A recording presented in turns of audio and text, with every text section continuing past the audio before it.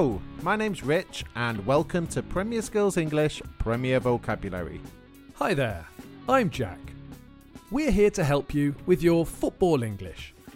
Premier Vocabulary is a mini podcast for you to learn football English one word at a time. We have 3 different levels for you: easy, medium and hard. This episode is hard, so we're looking at more difficult football phrases and idioms.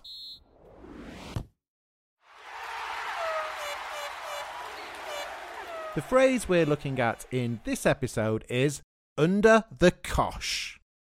This is an idiom that can be used in and out of football.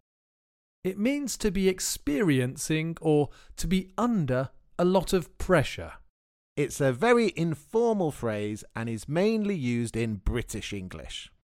But it's a phrase we use to talk about football more than a lot of other things. Listen to this example. United were under the cosh for much of the second half, but defended brilliantly before springing a fast counter-attack to get the winner. So, when a team is under the cosh, they are defending a lot because the other team is attacking constantly. A team often finds itself under the cosh when they have a player sent off. They have one player less and find themselves under severe pressure. They are under the cosh. Did you know that a cosh is a heavy stick that's often used as a weapon? Yes, if you had one pointing at you, you'd definitely feel under pressure. In American English, the phrase under the gun is used instead of under the cosh.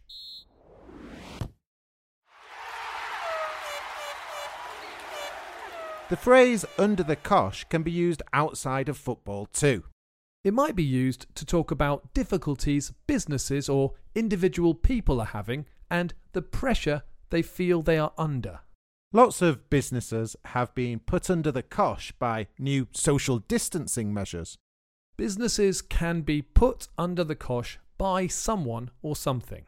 The same as when we talk about football. United were put under the cosh by City, or by City's constant attacks. An individual can also be under the cosh. We often feel under the cosh if we have lots of work and too little time to do it all.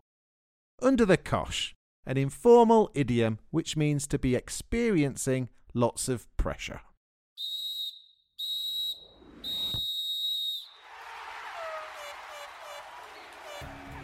There's the final whistle. We'll be back soon with more Premier Vocabulary from Premier Skills English. Bye for now and enjoy your football.